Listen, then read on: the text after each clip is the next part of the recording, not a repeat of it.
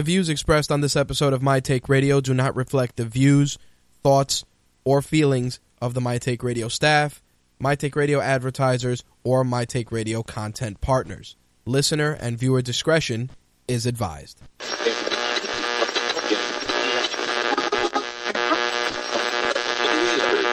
This coverage is live and uncensored, so if you have any small children present, you may want to have them leave the room.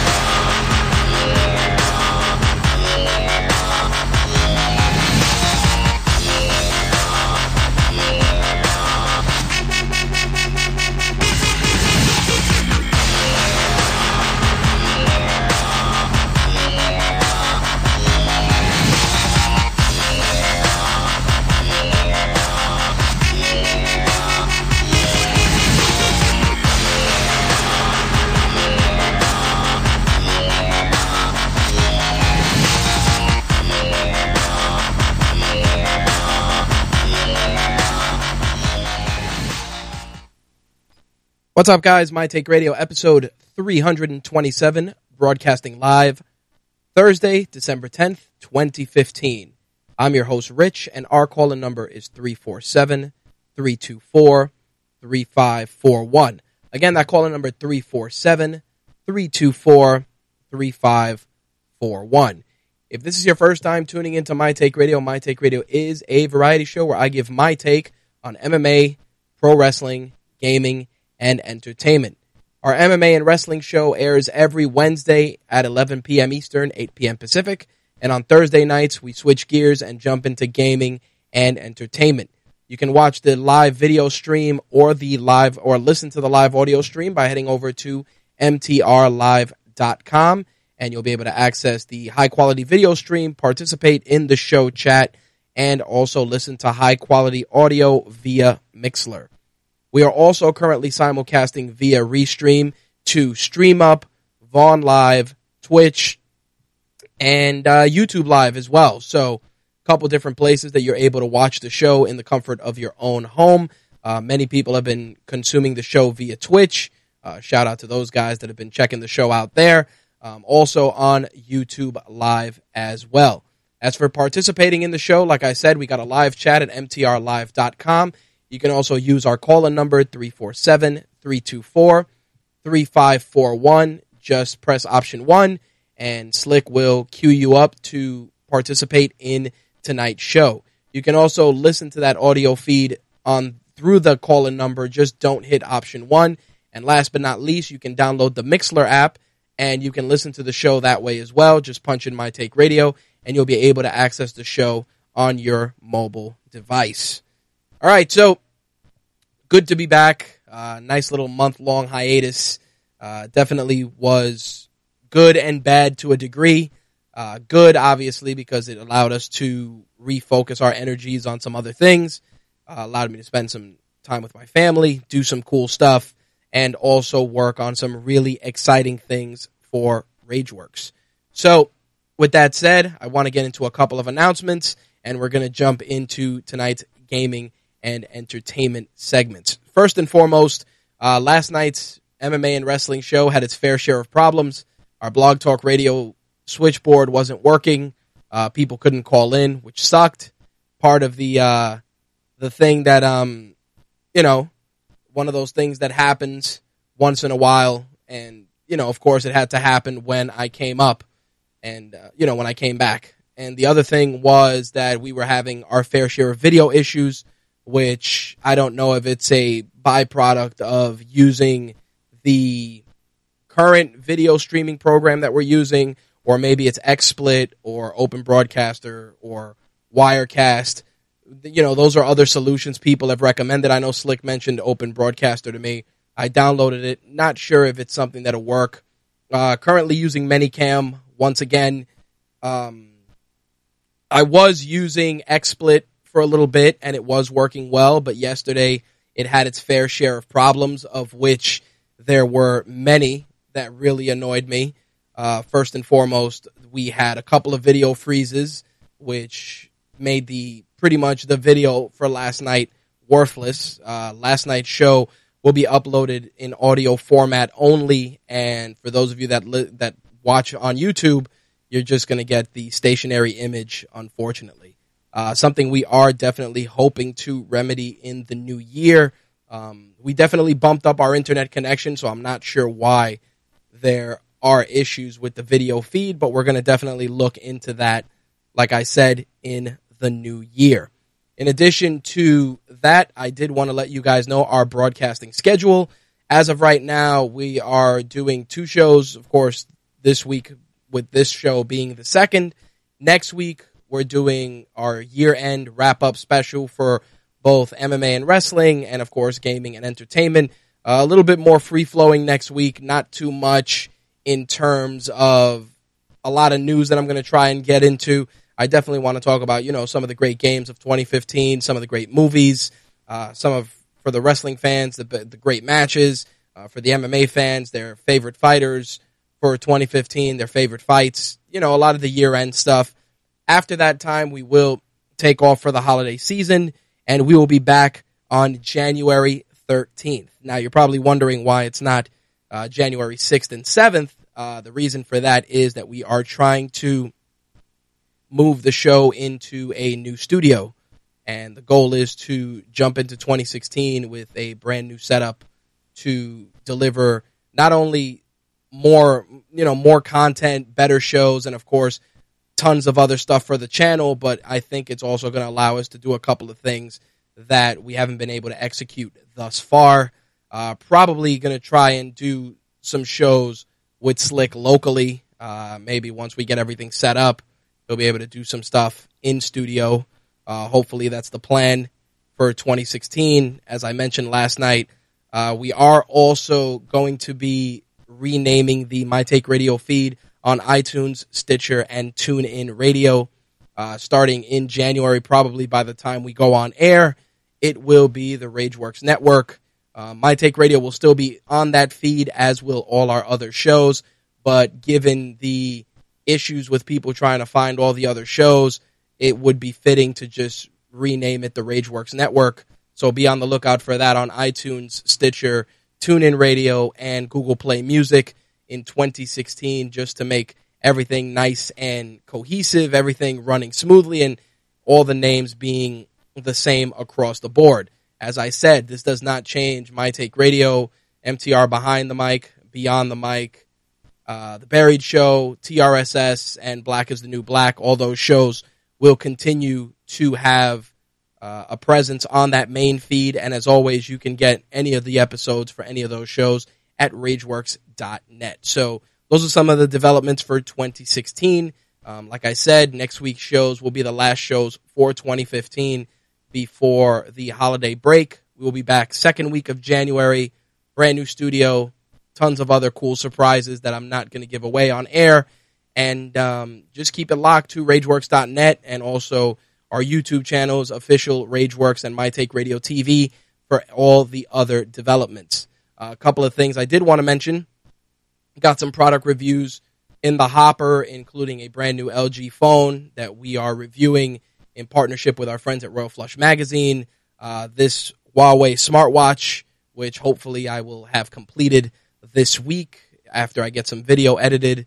And also a really, really awesome monitor from Games, who really stepped it up with this piece of tech that we're messing around with.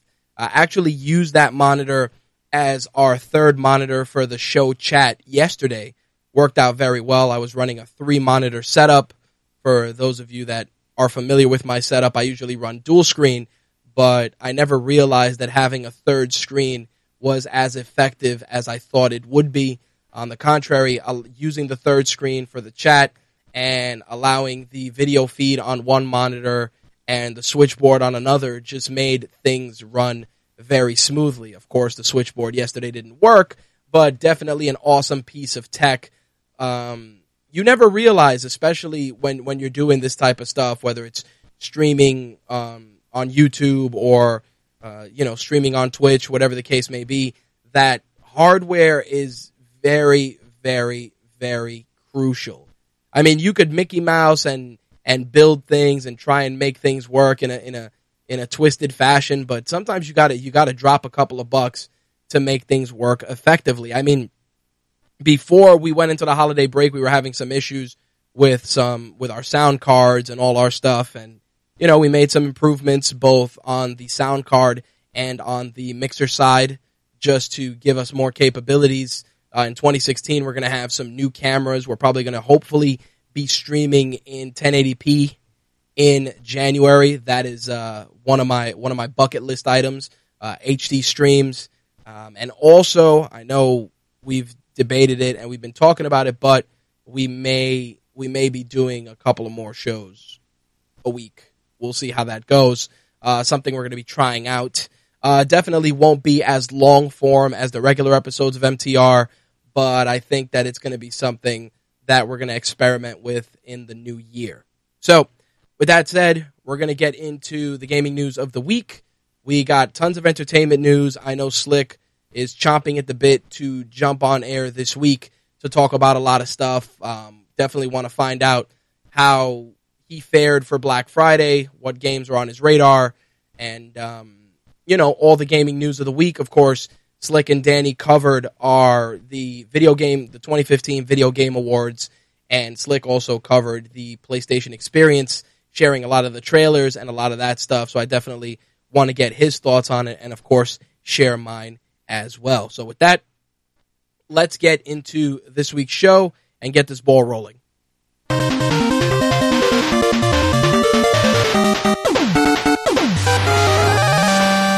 I may as well cue Slick up and bring him on board so we can get that ball rolling. Mr. Slick. What's up? Everything seems to be working. Let's keep our fingers crossed. I don't know. On my end, the video, for some reason, it's like in high speed, like you sound like a chipmunk. That's really weird. I mean, if anybody else is having issues with the video feed, let me know. Maybe try a refresh. Let me know if that helps. But couple of things. I did that, but it didn't work. But I just paused it, so I'm good right now. There you go. So, of course, it's been a busy few weeks with my on-air hiatus, but because of it, of course, you've been very busy with all the latest and greatest gaming news. Of course, the Video Game Awards came and went during my time off, Black Friday, Thanksgiving, all the fun stuff, and of course, the PlayStation Experience, which I want to get into, but I do want to backtrack a little bit to Black Friday, and I want to talk about it because I felt, and correct me if I'm wrong, I felt that Black Friday for the gaming community outside of consoles was very underwhelming. Usually I message you or I hit you up and I go, Slick, I picked up, 3 or 4 games.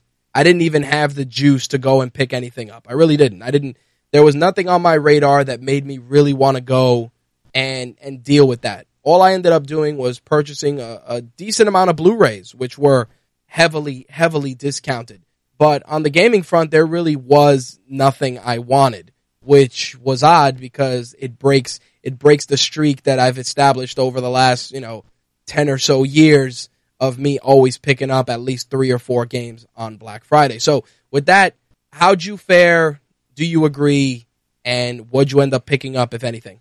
For Black Friday, honestly, I picked up a bunch of Transformers and some anime. I didn't really get any games. Right.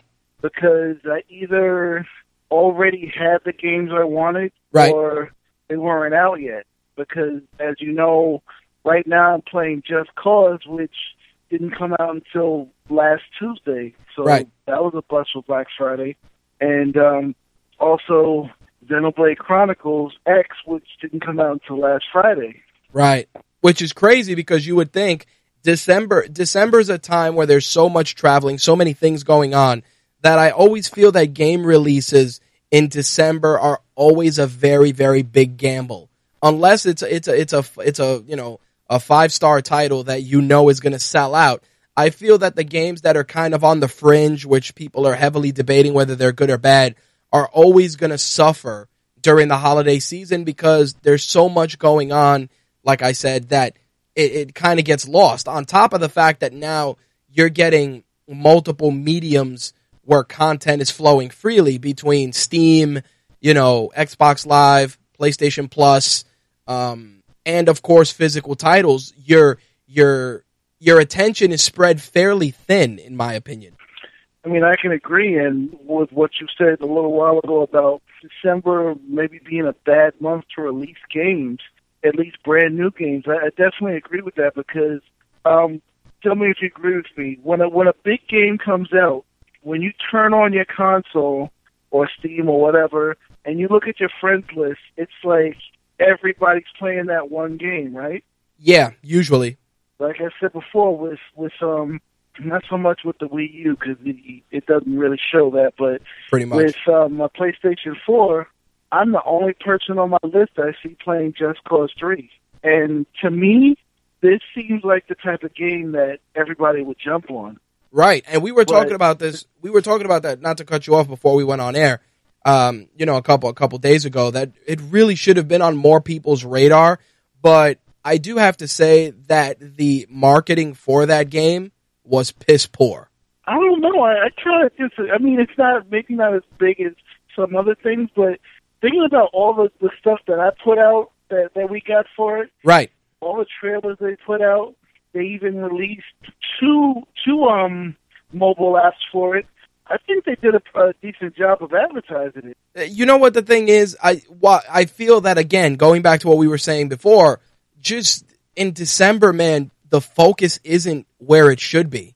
You know what I mean? We got, a lot of TV shows are winding down. People's focus is on, some of the bigger happenings of the holiday season, amongst them travel and number one with a bullet, buying fucking gifts. So what happens with that, I feel, is that people, their attention is spread between what they got to pick up for everybody. And yeah, we're all going to pick up some stuff for ourselves, but things fall through the cracks. And a game like Just Cause 3, I feel that while it is a solid game and an enjoyable game, it fell through the cracks. I'm seeing that to be the case. And it's kind of sad because it's like, I don't want to compare it to GTA 5. I won't say it's better or worse. Right. But if you just, like, one of the best things about GTA 5 is the huge expansive world. Like, San Andreas is huge. Right. If anybody's familiar with just roughly the size of San Andreas and Grand Theft Auto 5, Just Cause 3 is more than 10 times larger than that. Right. That's how big the playable world is in that, and the ability to destroy things and just cause mass havoc is definitely higher than that in Grand Theft Auto 5. And again, I'm not comparing the games, but just seeing how popular that game is, and then to see how it's, at least for the moment, Just Cause 3 is doing pretty much nothing. Right. It's kind of saddening in a way. Well, here's the thing. I saw your stream, and I obviously have to check out all the stuff you put out, good, bad, or otherwise. And the way I look at it is the game has a specific niche it caters to. I mean, if you enjoy stuff like Desperado, Dusk Till Dawn, it definitely falls into that niche with a heavy dose of GTA goodness, which is good. The only problem is that, like I said, you're taking a game that really looks like a title that people should pick up, and you're not being as aggressive as you should be. Like I said, they sent us a lot of assets, and there were a couple of commercials here and there, but you got to look at the blitz in advertising for a game like GTA versus a game like Just Cause. Obviously, there's budgeting factors and things to consider, but when you're taking a game and you're putting it out during the holiday season, you have to step your game up to make your game stick out for people to want to buy it. I mean, we're running around with wish lists from every website, or buying guides from every website, including our very own, which you guys should check out. And the fact is that people, they're just, the game just doesn't resonate because people aren't saying, "Yo, did you play Just Cause 3?" or "Hey, have you checked that game out?" There's not that same level of just push Like, think about Call of Duty. We have our own opinions on Call of Duty, but the fact is, Call of Duty goes out of its way to make sure that you know that a new version of that game is out. Same could be said for Assassin's Creed. Going out of their way to ensure that people know that a new Assassin's Creed is out. Hell, even Super Mario Maker, which Nintendo surprised me, really stepped their game up. You're right now that I think about it, because when you look at just who's behind this game, right, it's Square Enix. Right. They definitely have the deep money pockets to promote this game further, yet they seem to be spending more of their time promoting games that aren't even out. Right. Like they really didn't put any promotion into the Dragon Quest game that came out in October. Hell no, and you only told me about it, which is crazy. Which is really, I mean, I guess it's more understandable over here, but I mean, literally in Japan, when a Dragon Quest game comes out, it's a big deal. The attendance rate at jobs drops because people take vacations to play that shit. Of course. So literally. And they're busy promoting Final Fantasy 15, Final Fantasy 7, and Hitman. Yeah. And I'm like, these games don't come out till next year, but you got games coming out this year that you're really not promoting. Well, the thing with that is that these companies look at these titles, and this is what annoyed me with regards to Just Cause 3. You're on the third installment of the game. Clearly people are buying this shit. So you would think that, hey, it's the third installment, there's a fan base, there's people that have been asking for it. Let's put a couple of dollars in there and try and get some advertising done right. You get what I'm saying? Like, think about this. Madden is on its, next installment already is in development. But you're still seeing commercials for Madden 2016. Still. Regardless of whether football season is, almost over or not, there are things that still work. It's like, I'm going to go a little off the cuff to give people some examples. Think about this. When you go onto social media, how much advertising do you see disguised as regular content?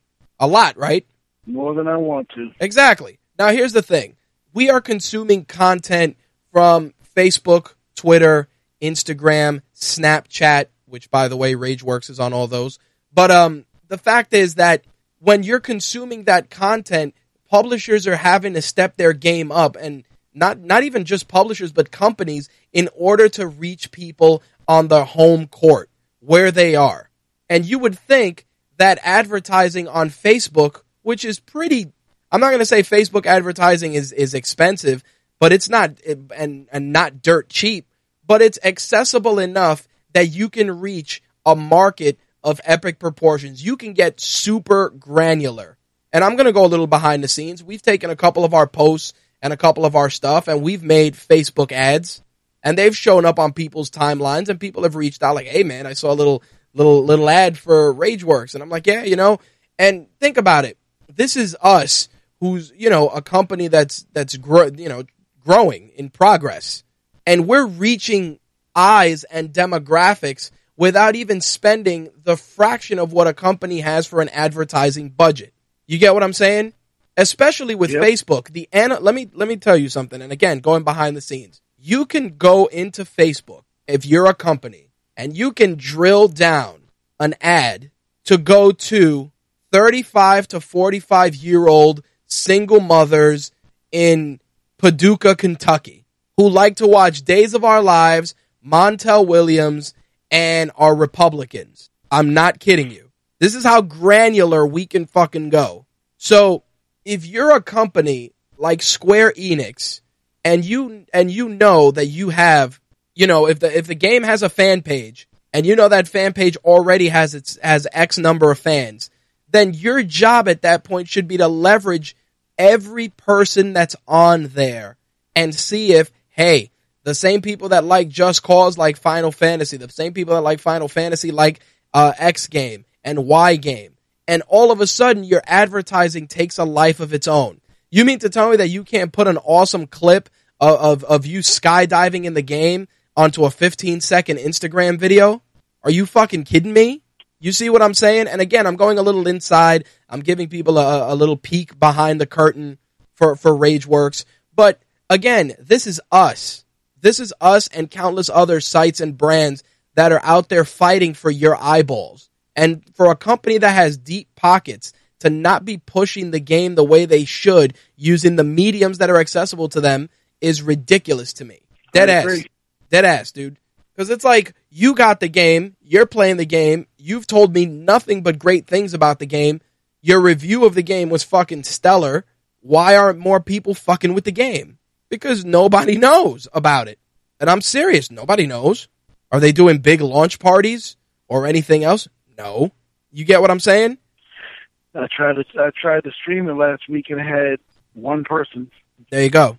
And that's another thing too. I mean, even streaming, which, you know, is a separate market. Like I read an article during my time off about streaming and about some of the guys that are really, really caking off, making money. And we're talking about guys that started with, you know, a dinky camera and are now shooting with like a red camera, which, you know, is over $1,000, you know, some in the $5,000 category, because they're making the money to be able to do that. And the technology needs to move forward. We've become a society where we don't have to wait for a written review. We don't have to wait for, you know, a site post. All it takes is you to go on. Hell, even if you go into Xbox Live right now and you look at a game and you go broadcasts and you can see Twitch streams of the games, and hell, you'll see a real person playing it and you'll say, damn, do I want to buy this or not? That's how crazy it's got, man. And that's what I mean, that the companies think that if they don't invest in word of mouth and leveraging the community that buys their games, that they're just going to magically sell. Unless you're Madden, Call of Duty, you know, Uncharted, flagship hardcore titles, you're going to have to fight harder. Fact. You're going to have to do it. Well, it's like we always say, you put the work in, you get the results. That 100%. And with the work that Square Enix didn't put enough work in. I mean, it's still possible to pick up after, because as you were talking, it hit me when you mentioned third installment. Grand Theft Auto 3, do you know when they started advertising that game? After 3. Months after it released, they started advertising it. But that was because they realized, holy shit, we got a ton of money here from a game. And hopefully, you know, Square Enix sees the same success. I mean, the only issue that I've had with Just Cause 3 personally, you know, sometimes the load times can be a little bit annoying, and that's about it. There you go.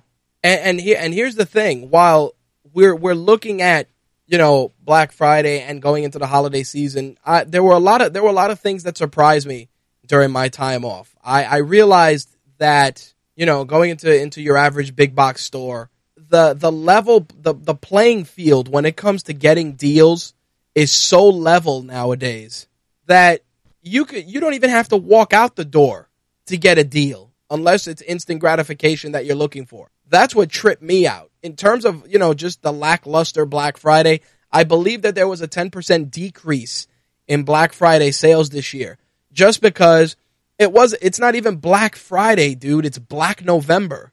As soon as November 1st hit, it's like deal after deal after deal after deal after deal. Doesn't even matter anymore. Hell, weren't we joking about it before we went on break about the Target buy 2 get 1 free, and it was dropping that Sunday after the break?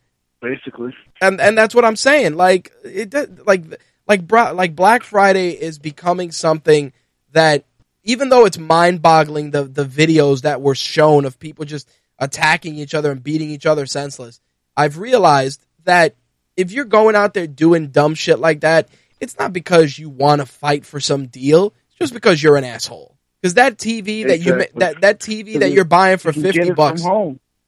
You could either get it from home, or the TV that you're picking up is some no-name brand. Being honest. Like I said, the bulk of my purchases were Blu-rays. Like, I knew, you know, my wife said to me, she goes, don't buy any movies in November, because they'll probably all drop for Black Friday. And I was, you know, it was tempting to buy certain titles, especially because, much like you know, as soon as Tuesday roll around, you know, you go into Best Buy or whatever to pick up a title. And those last couple of weeks in November, I didn't touch it. Like, I didn't buy Jurassic World, I didn't buy Southpaw, I didn't buy a lot of shit, and sure enough, all of it was on sale. I bought Jurassic World for $10. Jurassic World was like $8. Yep, $8 in some places, $10 in another. I think I picked it up for $10 in Best Buy, and I picked up Southpaw for $10 in Target. The only thing I didn't see really being dropped in price, which was weird to me, were the Marvel Blu-rays. So if any of you guys that were missing key titles, you guys didn't fare so well. Yeah, and that's because it'll probably be that week after Christmas, and they'll all be down. Yep. Well, also they didn't want to, hurt anybody trying to pick up anything in order. Obviously, with Ant-Man dropping this week, you kind of need to pick up certain films to tie it all together. Unless, of course, you feel like balling out and buying the big Phase 2 box set, which you guys will be seeing in our gift guide very soon. I would get it, but it's like, first and foremost, I already have all the movies in it. Yep. And secondly, it's really beating you in the head and the pocket. Oh, yeah, but you know what's funny? When they dropped, and I kicked myself in the ass, when they dropped the Phase 1 box set in price, they had like a crazy deal on Amazon. I was like, damn, I could really use the suitcase and the Tesseract, because I'm a sucker for shit like that sometimes. And then I'm like, I can't do it. And I'm like, and I own all the fucking movies. But, I digress. Shifting back to what we were talking about, I did want to ask, you covered the Game Awards with Danny. I saw a lot of, not even surprises, but just stuff that I expected. What were your overall thoughts on the Game Awards? Me personally, I felt that they were definitely substantially better than the stuff that Spike TV used to do. I felt that Spike TV's awards were, it was basically a bro fest. I think Jeff Keighley and his crew have done a good job with these video game awards. I think they definitely have more of a genuine feel to them. It still has its fair share of fuckery and tomfoolery, but I didn't think it was super brotacular like it was on Spike TV. Danny says that she felt it was boring. It was boring, and I'm laughing because I'm thinking she was making fun of just like people, even after watching it, people still like, who the hell are churches? But and then Deadmau5 at the end trying to hypnotize everybody. Trying to hypnotize them to make them shit it was good. It was boring. What happened? I said trying to hypnotize everybody to make it seem like the entire experience was enjoyable. The thing is, to me, all award shows are boring. I only watched it because, I wanted to see who won. This was something that I actually give a crap about. Like, right. No, I understand. Stuff like that, couldn't care less. But in watching the show, it definitely is better than when it was on Spike, because Spike basically was just pandering to whoever threw money at them. Yeah, I have to admit it. It's true. I don't care how many people love the game series and buy it every year. Even the people that love it are going to agree that Call of Duty does not win Game of the Year. I'm sorry, it doesn't. You know what the problem is? And before you continue, here's the thing with that. Call of Duty, much like so many other games, it's like when you're playing games like that, or you're seeing games like that in progress, even though they're exciting games and they're enjoyable games, they're not really innovating the medium. You get what I'm saying? Like, oh yay, it's Call of Duty.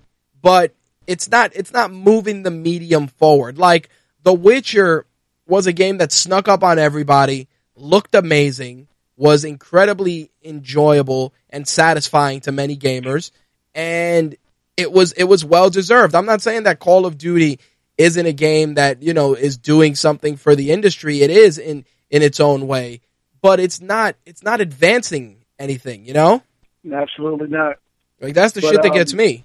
What I wanted to say, I wanted to give props to Jeff Keighley for, first and foremost, for the whole thing of him blowing up Konami for not letting Kojima come to the awards. Yeah. That to me was awesome right there. The fact that he did that is probably going to cause him some issues going forward, but he's like, fuck it. Because it's like, you have this game that's basically the brainchild of this one man winning awards, and you don't even let him go to the award show. Yep.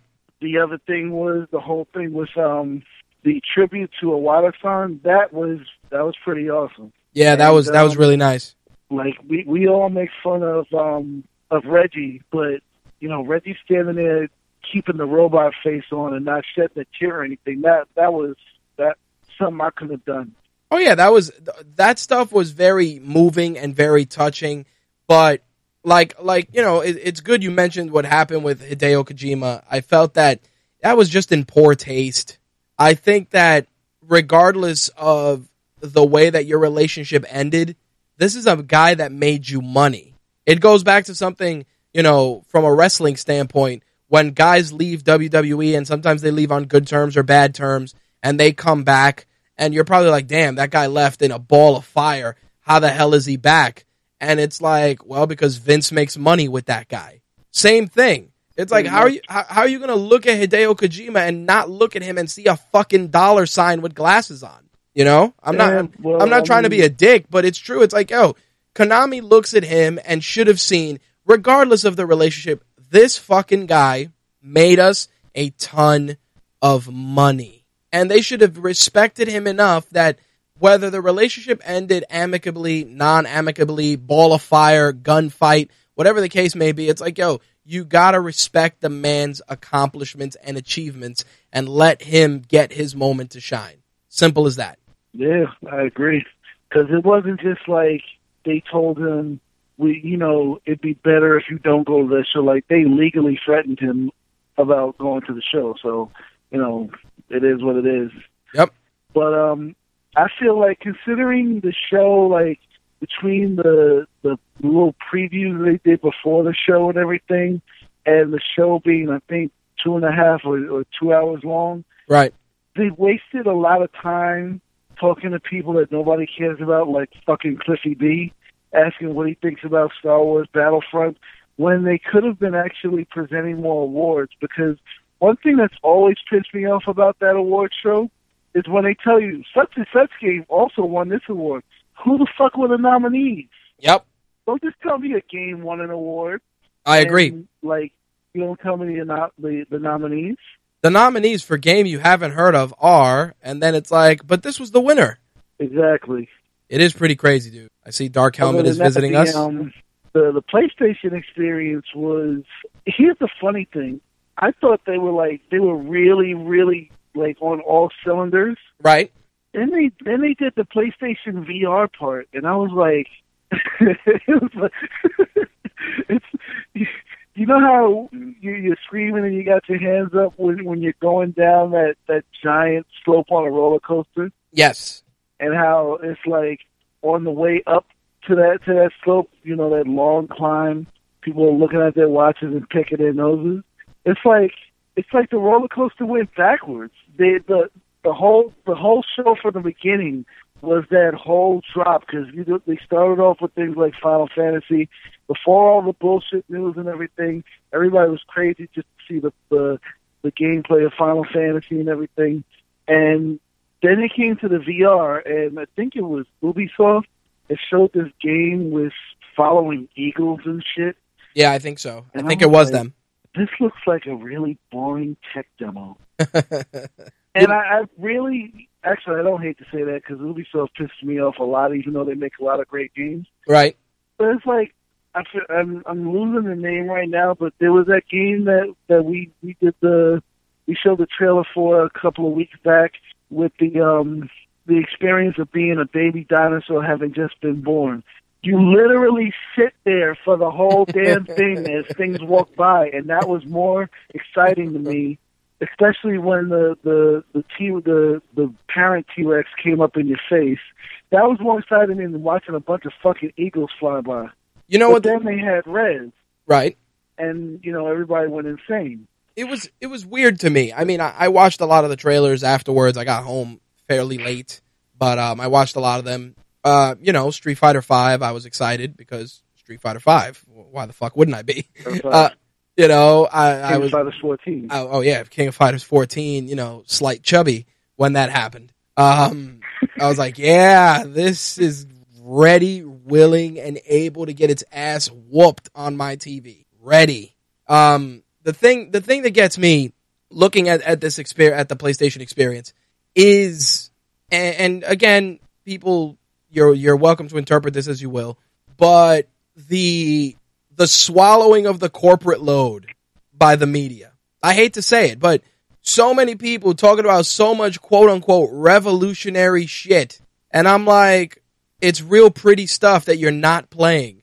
Right. Super enjoyable. It's like looking at a really awesome trailer for a movie that blows you away, and then you get to the theater and the movie sucks. Same type of deal. Oh my God, it's so amazing. It's like, no. Like Street Fighter V, it could play like shit, it could not play like shit. But the overall message is the same. 6 buttons, and you punch people in the face. It's either going to look really good when you're doing it, or it's not. You get what I'm saying? King of Fighters, you take a team of 3 guys, one which may look ambiguous, and may border on slightly feminine features, one guy who's ultra masculine, and one guy who has control of fire, lightning, water, hail, raindrops, sunflower seeds, whatever the case may be, and then you fight 3 other guys who are the complete polar opposites, and you hope for the best. That's it. So when you play it, you're like, right. You know what I mean? Like, you're hoping for the best. So there's an expectation. You know what you're getting. But Final Fantasy, and I was elated when you took Square to task for what they're doing with it, making it, an episodic series, et cetera, et cetera. Here's the thing. Everybody that went on social media and automatically was like, yeah, man, but we're getting a new game. And it's like at $60 a clip.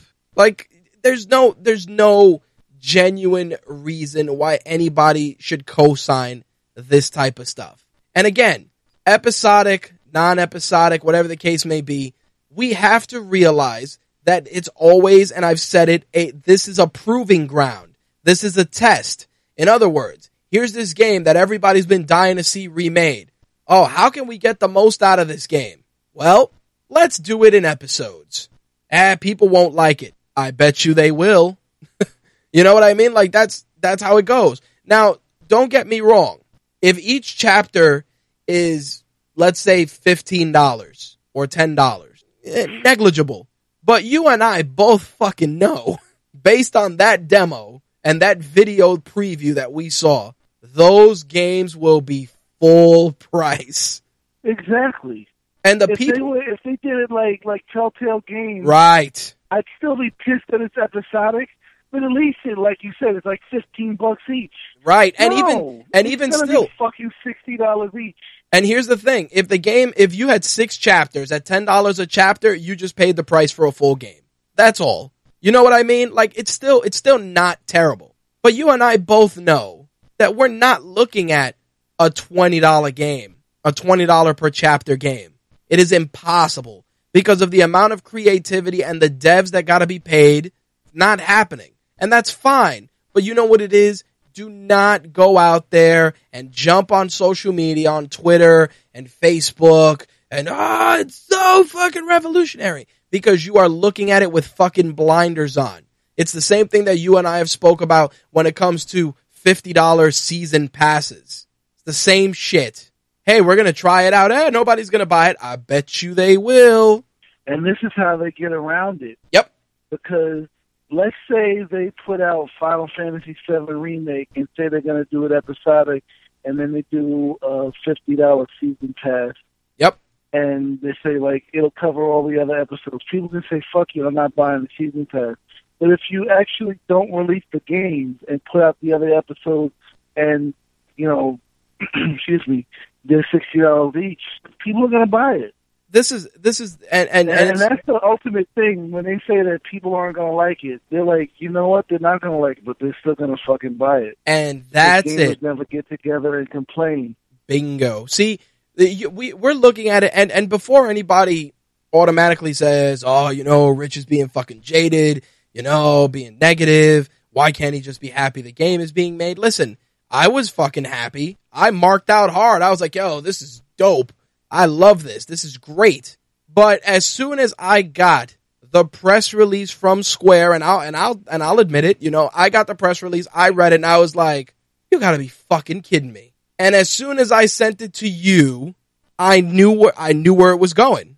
I knew exactly how you were gonna feel. And it was the same thing. Listen, I love all this shit as much as anyone else. I really do.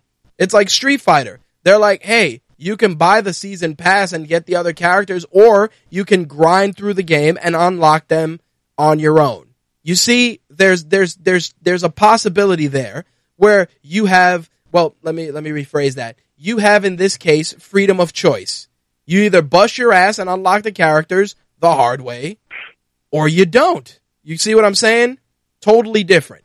These are going to be complete games that they're going to crank out at X amount of money per game that will, in theory, 3 years from now, 2 years from now, hell, maybe even a year later, be released as a complete set, like they did with The Walking Dead, remember? Yeah. And that's when I'll be buying the fucking game. How about that? It's like, I broke it down like this. Depending upon whether you can have the PlayStation version or the PC version, Final Fantasy VII was about 3 or 4 discs. And I guess this is part of their rationale of releasing in an episode. But the thing is, back then, the medium for games was a CD, which topped out at about 700 megabytes of information. Correct. So let's say it's 4 discs. That's 2.8 gigabytes. Right. Your average game disc right now could hold all of Final Fantasy VII in its original version 10 times over and still have plenty of space, because they're about 50 gigs. I gotta stop you right there real quick to just say, pre-order now to unlock the original blocky looking Final Fantasy VII. Oh no, they're not going to do that, because they fucking will. The PlayStation 4 store right now for $15.99. I understand that, but it's on there for $15.99. But again, sheep. They'll conveniently take the game off and then unlock the game now for $9.99 with your pre-order. You know, it's gonna happen, dude. Because that's just how shit is, and people are gonna think, "Oh, I got a game, and then I got the game for free." No, you didn't. It's been there. It's been out. You just chose not to buy it. And this whole thing with the episodic, I don't. Let me not say crap. Let me try to be a little bit positive. But right. This whole episodic thing, I played as much of Final Fantasy VII as I could. I did as many of the quests as I could without getting my ass whipped. I'll admit I did not beat Emerald Weapon because I got my ass beat into the ground. There was way too much quote-unquote Batman prep that needed to be done to beat Emerald Weapon. Right. And anybody who's ever done it knows that that's a fact. But with what I did, I think I beat at least 2 or 3 of the weapons. I got the Golden Chocobo. I did a lot of the other side quests. I got like Knights of the Round and stuff like that. I logged in probably over 100 hours of gameplay time in that. Right. You can't tell me that that it's necessary to add to that. Right. When you have a game, most games today that they charge $60 for, you'll be lucky if you get 20 hours of gameplay out of it. Right. And that's what I'm saying. There's nothing that you can possibly say to make anybody who played the original game believe that this is anything more than a cash grab.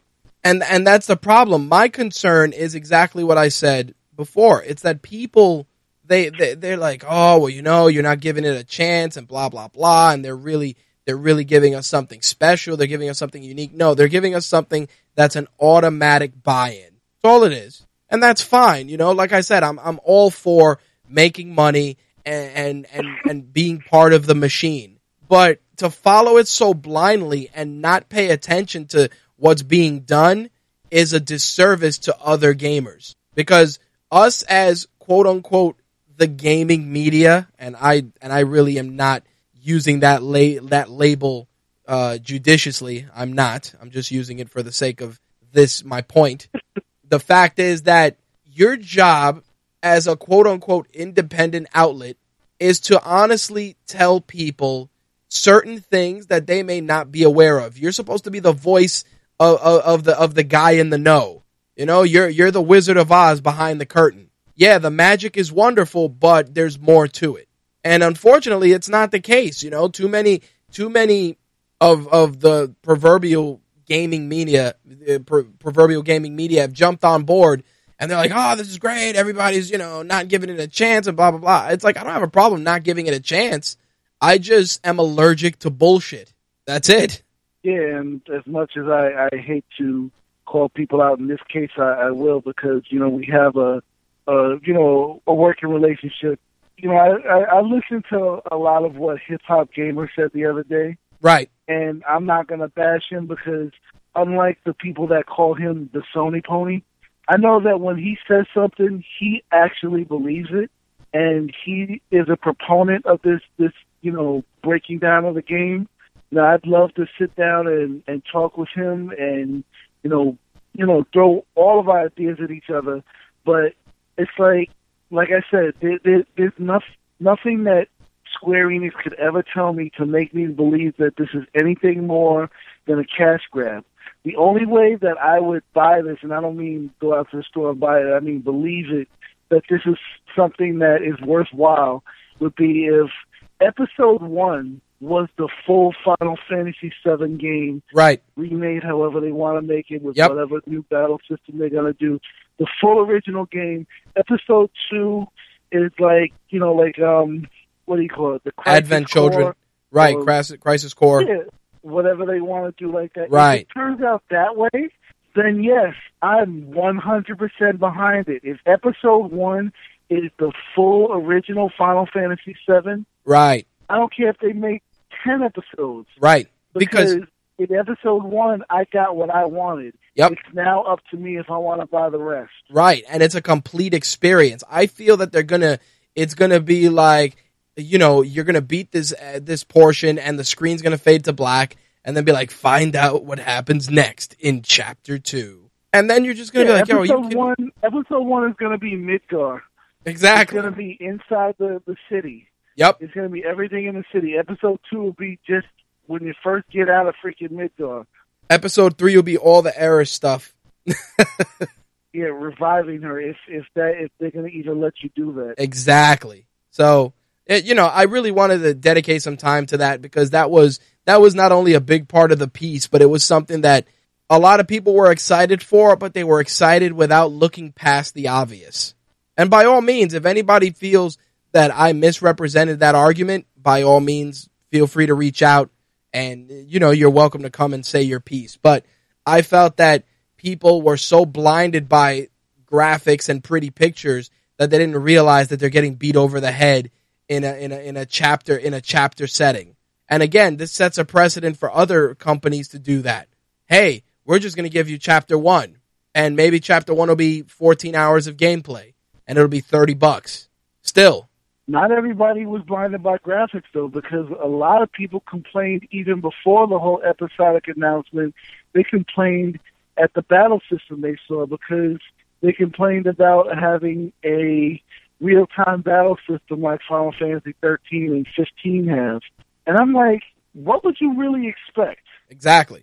And I looked at that when I looked at that argument. 2016, you really expect the active time battle system of the original Final Fantasy VII? No. Nope. I wouldn't want to see that. Dude, nothing I hated more than I'm walking through like a forest in Final Fantasy VII, and all of a sudden just the music fucking changes, and you go to the little battle, and you're fighting like a cricket with the face of a cat or some shit. And I'm just like, can I just walk through this field, minding my own fucking business? Well, in the new the new old release that you can get on PS4 right now, you can turn off encounters. I'm like, what? I didn't mind the encounters back then because, again, this is back then. But an active battle system is the evolution of the game. You know what I mean? Nobody's going to want to sit there and wait, and then, you go, then I go. Then you go, then I go. Then you go, then I go, then you go. Then I go. Nope, no one cares. Yeah, I never played the Final Fantasy 15 demo because the, whatever the hell the long-ass title of that other game is, I wasn't really interested in playing that. But I saw saw people play it, And when that behemoth ran out from behind that building and you just start fighting it without any kind of transition, I thought that was awesome. Right. I agree. I definitely think it was dope. That's how I want to play Final Fantasy. I'm with you, brother. I am definitely with you. So I did want to switch gears and go through some of the gaming news of the week, just for the sake of keeping things short and sweet. Dark Souls 3 got a release date, April 12th, 2016. A game that I have seen break the spirit of countless gamers is getting its third installment in 2016 on PlayStation 4, Xbox One, and Steam. You're going to get, there's going to be a day one edition, of course, which comes with the game, Prima starter guide, the soundtrack, and a special packaging. Then, of course, because why wouldn't they, 129 collector's edition, which is going to come with the game, starter guide, soundtrack, art book, cloth game map, 10-inch Red Knight statue, and collector's box. So, there you have it. You know what's funny to me about the Soul series? Go ahead, brother. What's funny to me about the Soul series is how it's very oddly polarizing. Yep. Me, I love the game. The reason why I don't play it is because I'm terrible at it. Right. I can play it. I can actually, whoop ass. But once the big bads come out, I get stomped fucking flat. I will never say anything bad about Demon Souls or Dark Souls or Bloodborne. I think they're fantastic games. Then you got people who play other games that I also play, games that I consider, by comparison to the Soul series, to be child's play. Games that I beat the crap out of left and right. Right. And they suck at these games. And then they play Dark Souls and they fucking platinum it. I'm like, what the fuck just happened? Well, you know what it is, and it's weird you say that, because it's like, and here's a great example. Cooking. I'm gonna use cooking in this case, and I'm gonna give you guys a glimpse of my life off air. My mom taught both my brother. An excellent cook, you guys. Yeah, my mom. Thank you for the kind words. My mom taught my brother and I to cook at the same time, completely same time. And both of us learned all the same dishes, all the same stuff at the same time. My brother is a substantial amount older than me, to not put his business out there. And his cooking in 2015 is terrible. Terrible. Ladies and gents, bad. Not abysmal to the point where you can't eat it, but bad to the point where you say to yourself, how the fuck do you get that wrong? Again, learning at the same time, at the same pace, with the same teacher. Same rules apply. It's like some shit you're just not good at. And some you just take to like a fish in water. That's how it goes. It's such a weird thing, but I've seen that. I mean, a buddy of mine told me about the 10,000 hour rule. And it's funny because it's like you can be good at anything if you repeat it. If there's repetition for 10,000 hours, anything. And in our case, I continued to improve, fine tune, and make my cooking better. My brother just chose to remain with what he had. So through repetition and constant cooking, I got better. He didn't, because he didn't do it as frequent. And this goes back to what I'm saying. You didn't have the passion. Maybe I don't have the passion for right. For and that's exactly it. That's you beat me to the punch. It's exactly that. Like you're playing the game because it's like, yo, everybody's talking about it. What's the big fucking deal? And then you're playing it, you're like, all right, it's kind of cool, yeah, but it's not bringing you that reaction that it may be bringing to other people. Like, yo, this game's fucking crazy.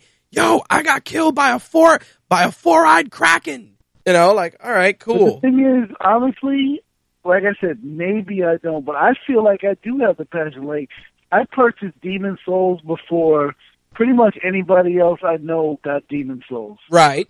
And I started it, of course, just like anybody else that was first playing that game, the rats whooped my ass.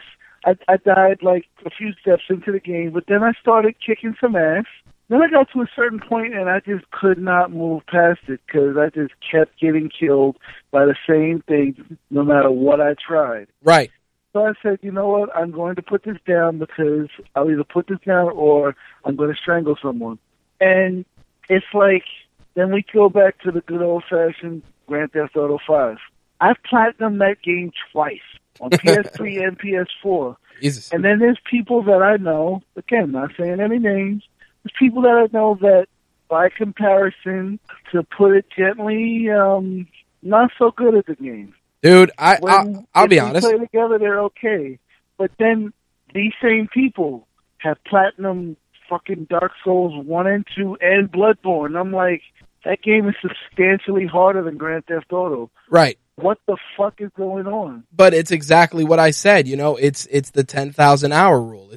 It's you know, the people that have played these games like Bloodborne, you know, Dark Souls, all these games. What ends up happening is that they play them and they keep playing them and keep playing them and keep playing them and keep playing them, and or either they're playing games that are similar to that, and there's carryover. You get what I'm saying? Like, think about what you just said. You were playing Dark Souls, you put it down. You didn't go and start playing another RPG. Maybe you turned on GTA. Skill level is different. There's no carryover. You get what I'm saying? Yeah. But for those of you that have been chomping at the bit, you're not going to have to wait too long, because in April you'll have an opportunity to enjoy Dark Souls on the platform of your choice. In some other gaming release news, and this, you're going to say, really, it's coming out now? Like, this is a game I assumed would have been on this console, but it has not. Coming Soon reported that Mojang will be releasing Minecraft on the Wii U. Exactly. December 17th. And in addition to that, it will include several add-on content packs. It'll be available on the eShop for $29.99. And the gamers obviously will be able to use the Wii U gamepad controller. It comes with the following add-on content: Battle and Beast skin pack, Battle and Beast 2 skin pack, the Naturals texture pack, City texture pack, Fantasy texture pack, and the Festive mashup pack. In addition, there will be 16 other add-on packs available for purchase on the Nintendo eShop, including the Festive skin pack, the Simpsons, Doctor Who skins 1 and 2, Star Wars Classic, Rebels, and Prequel skin packs, Mass Effect, Skyrim, the Plastic texture pack, the Candy texture pack, Cartoon, Steampunk, and Pattern texture packs, and Greek Mythology and Halloween 2015 mashup packs. Couple of things. First of all, it's fucking insane that a game like Minecraft, which is tailor-made for the Wii U, is only coming out now. That's the first thing. The second thing is that the people that have played Minecraft on the other systems might be a little annoyed that the Wii U gamers are getting so much shit. Yeah, but it's like I said, with Rise of the Tomb Raider, Xbox One people are going to be pissed off next year when that comes out for PC and PS4, and any content like this whole Baba Yaga thing is going to wind up being included. Yep, 100%. And the game won't fucking break when you play it like it does on Xbox One right now. Yeah, it's craziness. It is definitely craziness at its best. I was like, yeah. I mean, I want to play it. I definitely want to play that. And it's one of those things where I just have such a backlog of stuff. But the Tomb Raider game looks fucking amazing. Definitely does. No doubt about it. I'm in that boat as well. And when I thought about it, especially after what happened with the whole definitive edition, right?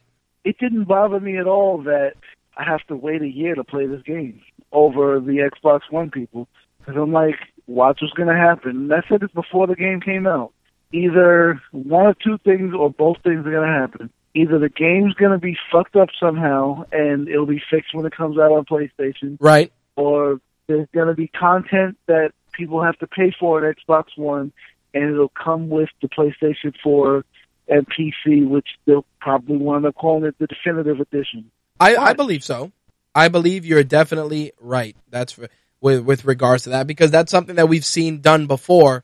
It wouldn't come as a shock that it gets repeated this time. Does that Baba Yaga pack, I think, comes out in either January or February? Yep. That new experience where she's like tripping and shit. Yep. But the PlayStation and PC version doesn't come out till holiday season 2016. There's no way that Square Enix is going to expect us to fucking pay for that shit. It's going to be in the game. Yep. I wouldn't be surprised if that truly is the case. That's for damn sure. The other thing I did want to add, and this goes back to what I was saying before we went off air during the holiday break. Just Cause 3 came out. It's a solid game. Check out the review from Slick. There's definitely a lot of solid games that you have an opportunity to get deals on well after Black Friday, like we just said.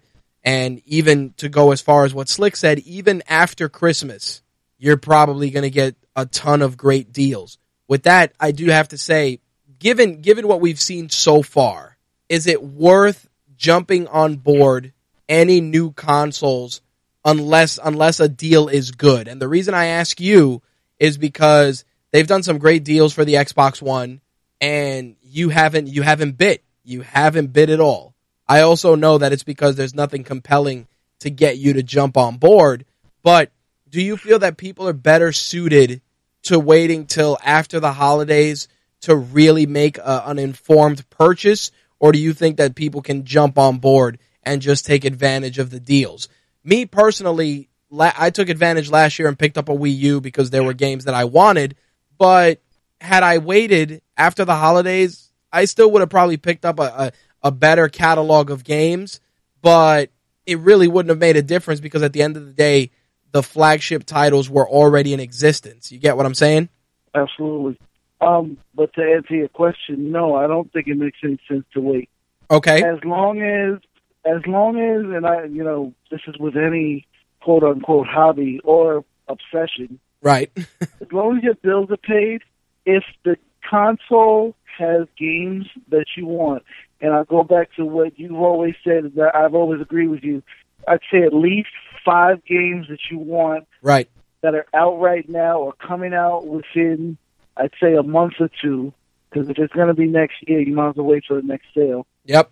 But if it's coming out within a month or two, go get it, because the price is good right now. Right. You can still, at places like BJ's and maybe even at Best Buy, still score that Black Friday price of getting $50 off the regular price of the console. Right. And, you have some good games to play for the holiday season. There are games that are going to be fantastic for Xbox One. Agreed. And I hate to sound like a dick, but I add to that if they ever come out, because one of the things they did show at the Game Awards was fucking Quantum Break. Yep. Which has been delayed. They've been showing that shit since 2013. You beat me to it. They've just been delaying that left and right. It's like, oh my God, his game's... It's like, no. I'm like, first of all, time manipulation in games, not new at all. Even when they first announced Quantum Break, that wasn't new. So that game would not entice me to get an Xbox One. Crackdown, what they've shown right now is not gameplay. It was a terrible trailer. Right. I'm interested in that game, and right now, that would make me buy the console. There's nothing on Xbox One that I either can't get for PlayStation 4 or that is currently out that would make me run and buy the console. And honestly, that's the reason why I don't have it, because I keep saying it. I would love to feel that I need an Xbox One in my household, but right now I really don't, because I turn on my PlayStation 4 every day. It's been now, at this point, I think 2 years since my Xbox Live Gold subscription ran out. Right. My PlayStation Plus subscription is now through December of 2016 because I extended that shit last week. Right, they had it on sale, right? Did you pick up the one that was on sale? No, I think it was only $10 off, and when I get it, I don't pay full price for it anyway. So it's like it wasn't worth it for me on that, and I just picked it up from the store. Gotcha. And but it's like I said, I turn on my PlayStation 4, and not to watch Blu-rays, because I got Blu-rays I need to watch because I haven't. That's the other thing. The one big thing that's pissed me off about PlayStation 4. This thing is almost 2 years old now, and they just now put out a decent remote control for it. Yep. I don't know if you picked it up, but there's now for $29.99 a good Blu-ray remote for the PlayStation 4. Yeah, I'll tell you one thing. On the PlayStation 3, I had picked up a dongle, which is always a funny word, that allowed me to use my Logitech Harmony remote on my PS3. Unfortunately, no such thing exists yet for the PS4 with my remote. Same thing with the Xbox One in this instance. So I have been deliberating picking up, Blu-ray, home theater controllers for them. It's just annoying, to just still have to deal with the whole two remote thing. It's a big pain in the ass. It absolutely is, and I only deal with it because I'm used to it. Right. I would, every time I look at the Harmony remote, I see something that somebody who has it has said that turns me off about it. Because I know you enjoy it, but then they're like, it's infrared. I'm like, how do you make a controller in this day and age that doesn't have Bluetooth?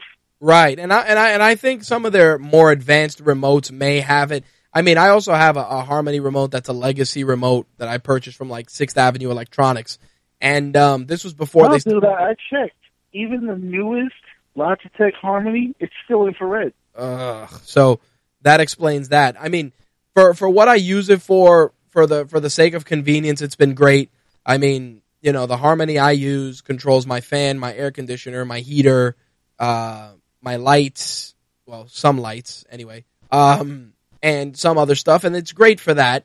But having to, and it even controls my 360 and my PS3, like I said, with the Logitech dongle. But the fact is, I haven't put a Blu-ray in my PS3 in ages, or my 360 for that matter, obviously, because the new systems are filling that void. It's just like I said, being able to leverage that without needing another fucking accessory is a pain in the ass. So I do agree with you. Yeah, so I picked that up, and within, not just for RageWorks and reviewing games and stuff, but even if I didn't have any of that, I turn on my PlayStation 4 every day to game. I haven't put a movie in it in at least a month, which I need to actually do because, like I said, as much as I have a backlog of games, I got a much worse backlog of movies. Yeah, I hear you on that. That's for damn sure. But just to wrap things up nice and neat, next week we're going to do our end-of-year special. We're going to talk about, what we felt were some of the best games of the year, some of the sleeper hits of the year, some of the underrated games of the year, et cetera, et cetera. Typical year-end bullshit. So I'm definitely looking forward to having you on board next week for that. I think it'll be a fitting way to close out 2015. Absolutely. Anything else you wanted to add? No, I'm good for now, man.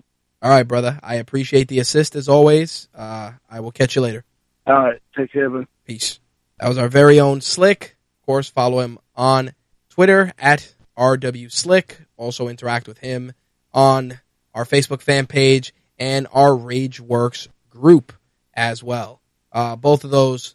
It is, whoops, I always fuck it up. It is RW_Slick. Slick, is anybody sitting on RW Slick without the underscore? I'm curious. Is anybody sitting on that? Let me know. Because I always mess it up and I have it as RW_Slick somewhere. So then, yeah, maybe you should just make it non-underscore for my old ass. No, just put it together as RW Slick. You don't need the underscore for that. I only do the underscore for RageWorks because there's actually a lady, I want to say it's a lady, that has not used Twitter since 2010 that is sitting on RageWorks without an underscore. Drives me nuts. I messaged her and I was like, hey, if you're not using it, we run this site, we run this brand, blah, blah, blah. Would love to, work something out to use the RageWorks name. Lady hasn't checked it. Don't even know if I can email her about it. But that's the only reason why we have Rage_Works for that. I also went to use RageWorks on Instagram because they're testing out multiple accounts on one, and couldn't find Rageworks for some reason. So again, that's one of those things. And Slick just informed me that RW Slick is taken. Wow. There you have it. Anyway, follow Slick on Twitter, RW_Slick. Anyway, that's going to wrap up the gaming segment for this week. Let us switch gears, jump into this week's entertainment news, and wrap things up. Let's get to it.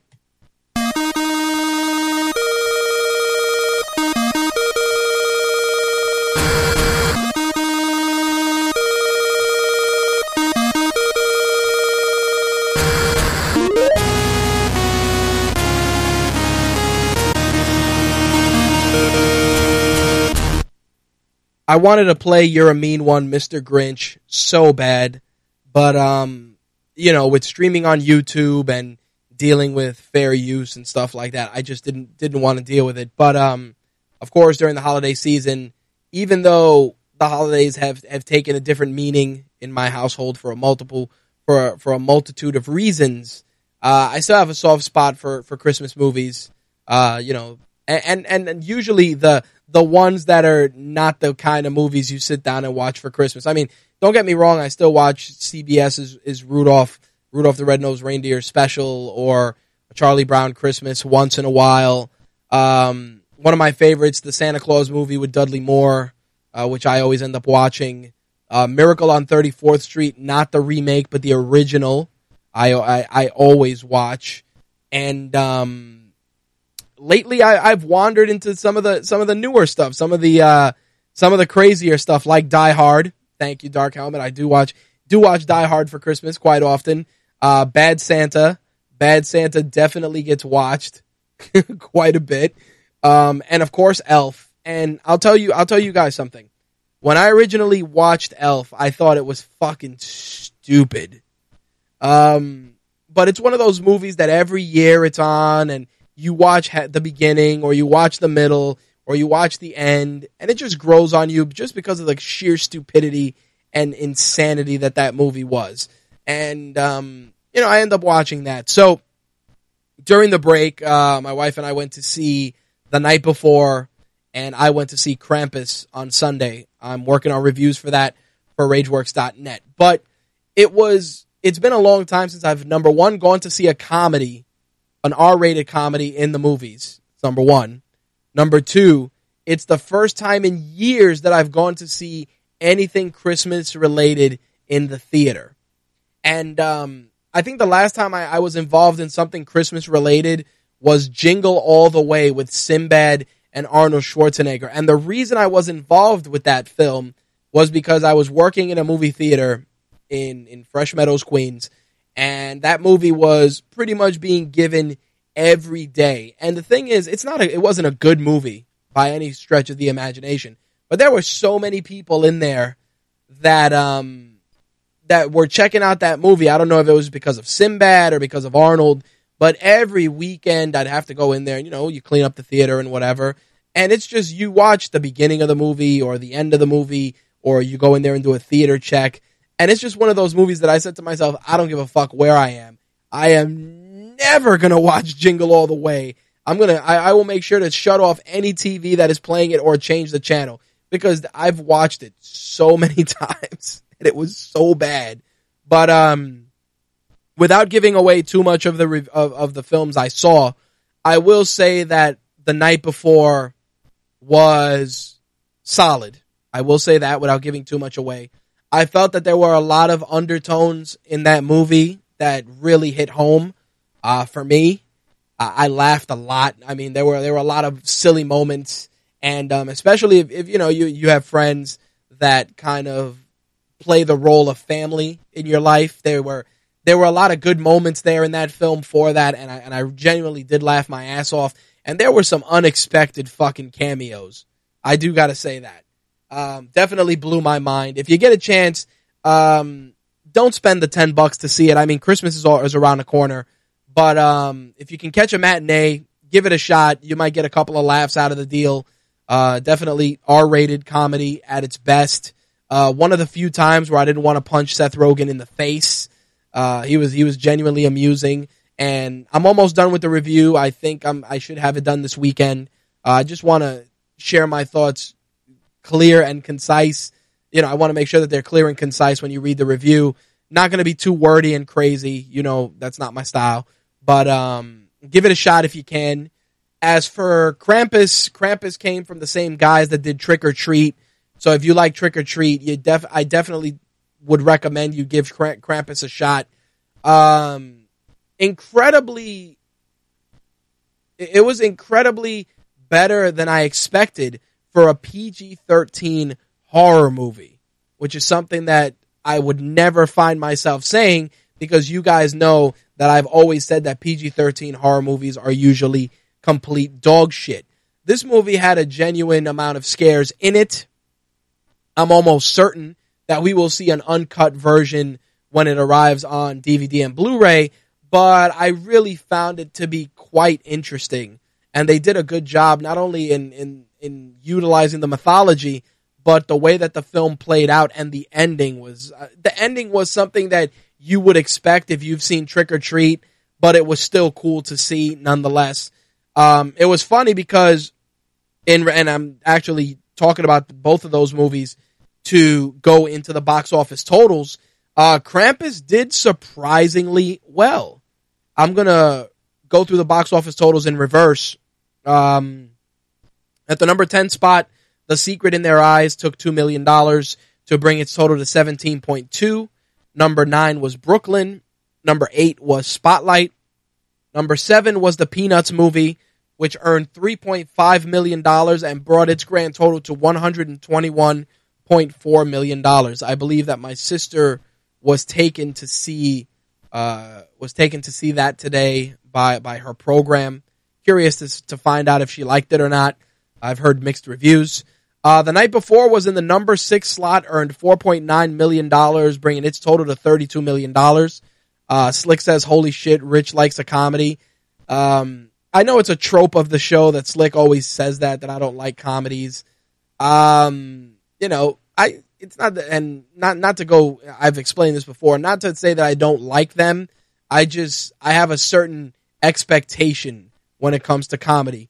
And, a lot of films just don't deliver it for me personally. Plus, I like a lot of old shit. You know, I'm starting to show my age now, and I like a lot of old shit. You know, Porky's, Revenge of the Nerds, One Crazy Summer, shit like that. So, you know, that doesn't help my case either. But in any event, I figured I'd throw that out there. Spectre was in the number 5 slot, earning an additional $5.4 million, bringing its grand total to $184.5 million. The Good Dinosaur was in the number 4 slot, already approaching $80 million, another hit for Disney. Creed was number 3, $15.5 million, $65 million total. If you want to check out my thoughts on Creed, the review is on RageWorks.net. Definitely worth checking out. I thoroughly enjoyed it. I know some people were apprehensive for different reasons, but it's definitely worth checking out. Krampus came in the number 2 slot, earned $16 million.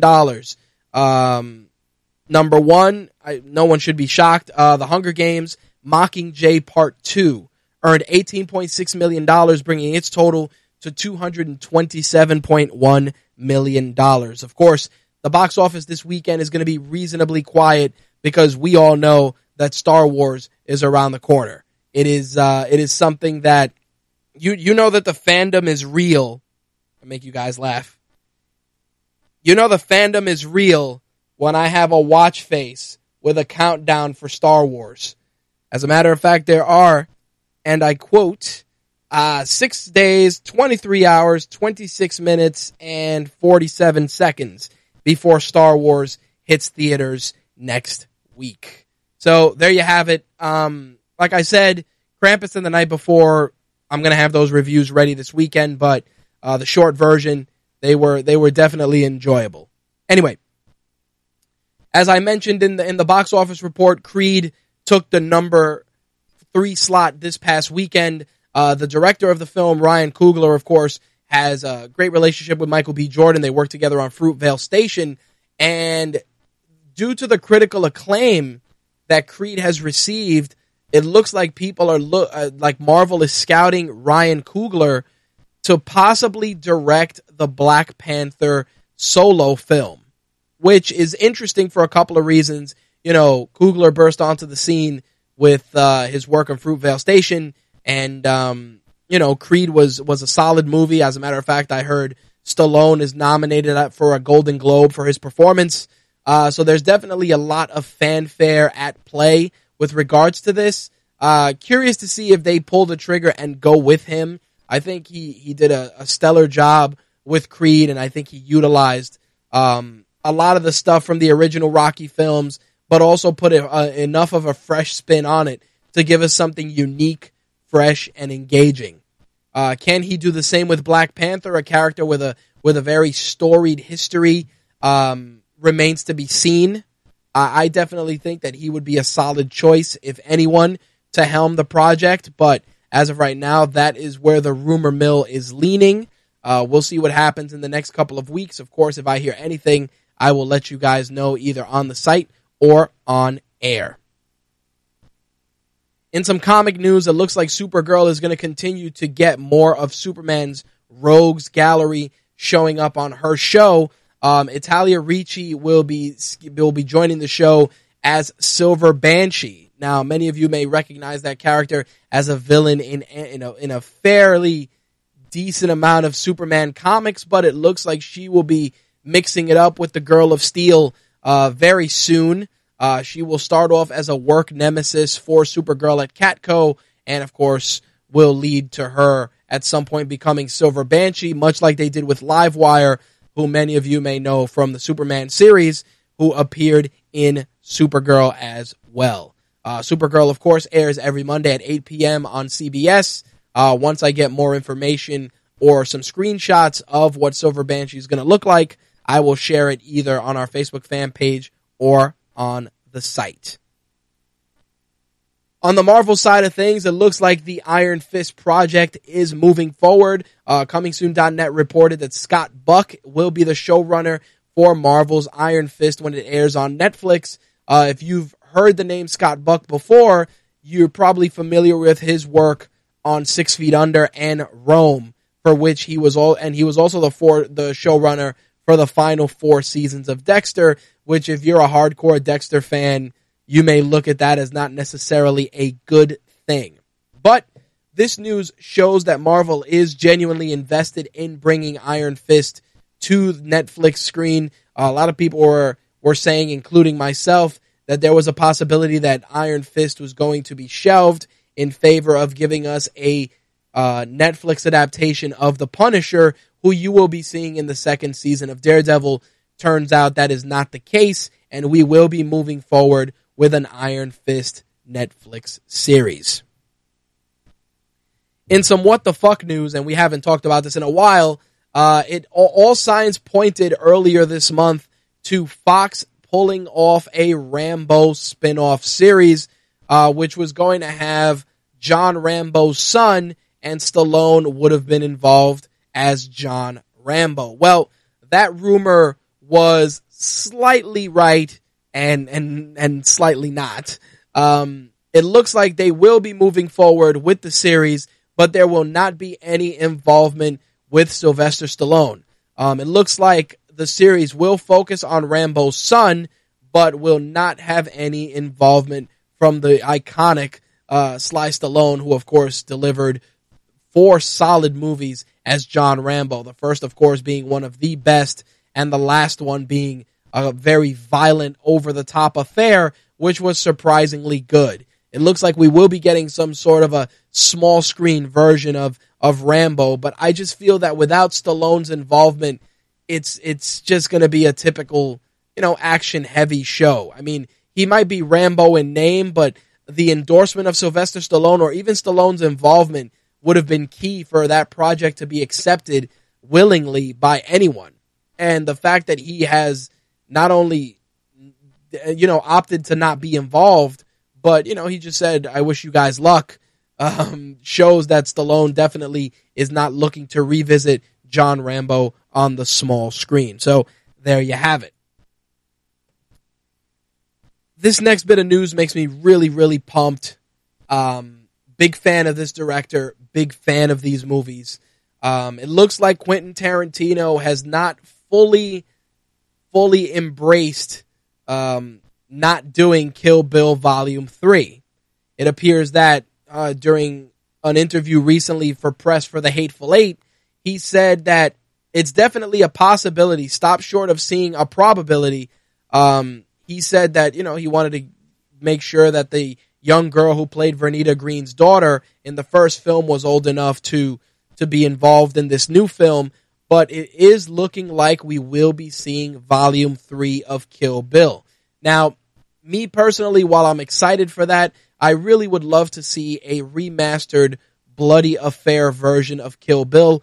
I've gone to great lengths to acquire the Japanese version, which takes the scene in the first film that went black and white and leaves it completely in color, plus does not remove certain elements that were a little too violent for the original version of the film. I really would love to see the whole Bloody Affair remastered with both films together in one volume, and I'm hoping that with the developments of a possible Kill Bill Volume 3, we will get an opportunity to see that. If you do want to check out the first film, you're probably going to have to either look for it through alternative methods or import it to see the whole, the Bloody Affair for the first film, but it's definitely worth picking up. It's tremendous. As a Kill Bill fan, I'm excited about Volume 3, but I really would be more excited to see Volume 1 and 2 remastered and with all the uncut footage. So we'll see what happens. Of course, any new developments, keep it locked here to MTR for that. Now, the next bit of news I want to talk about, and this, it was crazy because I mentioned this about 3 months ago, and now it looks like they are going full steam ahead with it. It looks like we are going to start seeing some prequel Hunger Games films now that the series has come to a close, particularly because they want to showcase all of the other Hunger Games and all of the arenas. So the possibility of spin-offs and prequels definitely do exist, and it looks like they will be moving forward with that. I think that the Hunger Games films, the films have ran their course, and while they did make a ton of money, I don't feel that prequels and sequels are a worthy way of keeping the series alive. Just leave it alone. If the author decides to write a new book or tell a new story, then by all means, that's fine. You can go that route. But out of respect for the medium and the story that was told, I would leave it alone. Obviously, that is not going to be the case, but spin-offs and prequels of the Hunger Games are imminent. A couple of months ago, I talked to you guys about the possibility of Universal launching their own cinematic universe with their iconic horror movie monsters. Many of us originally heard and felt that Van Helsing with Hugh Jackman was going to be the step in that direction. Since the film was complete dog shit and it tanked, the prospect of that was shelved. But now, with everybody creating a cinematic universe for everything, it looks like Universal is revisiting that and is looking to reboot the Mummy series, but will not be doing it the way it was done in the old days with Brendan Fraser. Brand new reboot, possibly going with a female mummy. They're looking at Sophia Boutella, who was in The Kingsman, to play the role, and it's looking like possibly Tom Cruise will be the lead with a mummy film taking place in the modern era. Not sure how I feel about it. I'm also concerned about trying to establish a quote-unquote movie monster cinematic universe. I know that while it sounds cool on paper, execution is key here. And the Mummy movies, while they were fun and enjoyable back then, I don't think that you're going to be able to keep people locked in for 3 films or even one film, considering that you can only do so much with the story. Again, Tom Cruise is a strong box office draw, but I think that something like this, like The Mummy, it's a very, very risky gamble. I'm not going to say it's going to suck because it's too early to tell, obviously, but I think that the necessity to establish these cinematic universes is just really a glorified cash grab, and to some extent, it's not going to work for everything. Like, I understand for Transformers or Marvel or DC, because these are large universes full of incredible stories that you can tell across multiple films. But I just don't think that that's necessary for Universal and their horror movie, their monster movie franchises. I just don't think it's necessary. You know? Dark Helmet says, Tom Cruise in The Mummy, what's he going to run away from in this one? I say giant scorpions and sandstorms. Definitely two things that'll make Tom Cruise run away. That's for damn sure. Speaking of Tom Cruise, they are moving forward with Mission Impossible 6, and it looks like Rebecca Ferguson, who everyone fell in love with in the last film, will be coming back to reprise her role as Ilsa. Now, the funny thing is that she is the first lead actress in franchise history to return. Paula Patton and Thandie Newton were one-and-done actresses in the series, and Michelle Monaghan was relegated to a brief cameo in Mission Impossible Ghost Protocol, and that's pretty much it.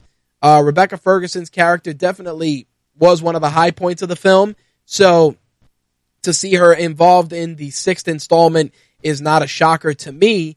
Now, the thing about the Mission Impossible series is that they've improved and they've got better over the last couple of films. Do we need a 6th one? Not really, but you know, they're going to go through crazy locales and wild stunt sequences and Tom Cruise doing crazy shit. So, I mean, it's worth checking out, but is it necessary?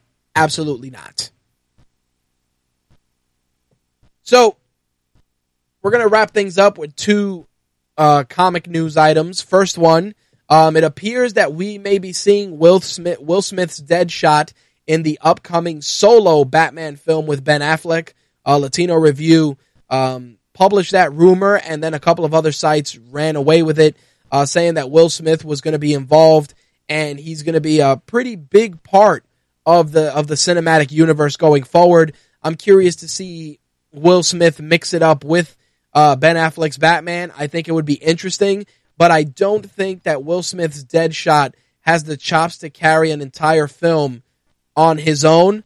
Then again, you know, we've seen characters that come out of nowhere and carry an entire film as the villain and do a pretty solid job. I mean, even in the first Iron Man, Obadiah Stane's Ironmonger, even though Stane was a typical villain, he was a solid villain for a first installment. I think that if you're going to include Deadshot, he should be included with someone else. If it were my choice, I'd like to see maybe Black Mask and have Deadshot be a guy that works for Black Mask. I think that would tell a unique story. Plus, the Black Mask character would translate well to the film, to the big screen. Going with the usual Joker, Riddler, I mean, it's the easy way out because those are characters that have been done before. But I think, you know, since we're doing something fresh and new and different, you may want to dig a little deeper into Batman's rogues gallery, because he does have a lot of solid villains that are capable of really making themselves, you know, a big part of the cinematic universe.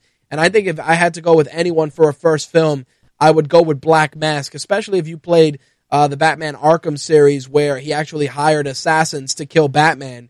And, you know, you had Deathstroke, Deadshot, and a couple of others involved. I think that would translate well to the big screen, and I would definitely check it out. Will Smith, of course, being the one that's been rumored to carry over to the Batman film, but I'm sure in the coming weeks we'll start hearing a little bit more about those developments as well. Now, on the Marvel side of things, it looks like Cate Blanchett is being courted by Marvel to join Thor Ragnarok.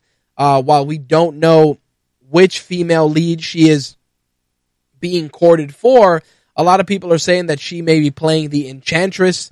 I think Cate Blanchett is a solid actress and would work for that. But I think that for a character like Enchantress, you want to go maybe a little younger, only because if you want to have her involved in some of the more physical stuff, I think it would just be better in regards to that. But in terms of just overall screen presence, I think Blanchett is a solid pick. As of right now, it has not been confirmed not only has she, it hasn't been confirmed if she's signing on board, but if she's being courted for that character. But if I hear anything, of course, I will share it with you guys.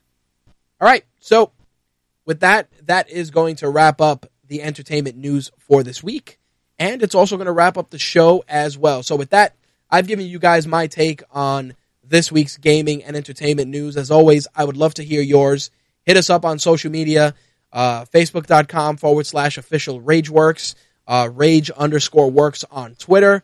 You can also hit us up on Snapchat, RageWorks on Snapchat. And if you're an Instagram user, RageWorks_Rich as well. We also have a presence on Google Plus and Pinterest. So if you use those mediums, follow us there as well.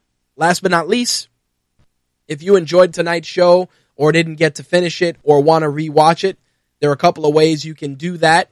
You can rewatch it on our 2 YouTube channels, My Take Radio TV and Official RageWorks. You can also catch audio versions of the show on iTunes, Stitcher, and TuneIn Radio, and hopefully Google Music in 2016. And of course, you can check all of that out on RageWorks.net with both audio and video versions of the shows for this week. Last but not least, as always, if you have any questions, concerns, or would like to be a guest on a future episode of My Take Radio, hit us up on the site on RageWorks.net via the contact form, or email me directly, mtrhost@mytakeradio.com or rich@rageworks.net, whichever you prefer, and let us know what you're looking for, and we will try our best to accommodate you. Join us next week for our year-end wrap-up shows. On Wednesday night, we're going to be doing our MMA and wrestling wrap-up show, and Thursday night, we will be doing our our gaming and entertainment wrap-up show, and those will be our final shows for 2015. Mark it down on your calendars. We will be back on January 13th at 11 p.m. Eastern, 8 p.m. Pacific. On behalf of myself, Slick, and the rest of the MTR and RageWorks family, thank you guys for tuning in, and I will see you guys next week. Peace. That's all, folks.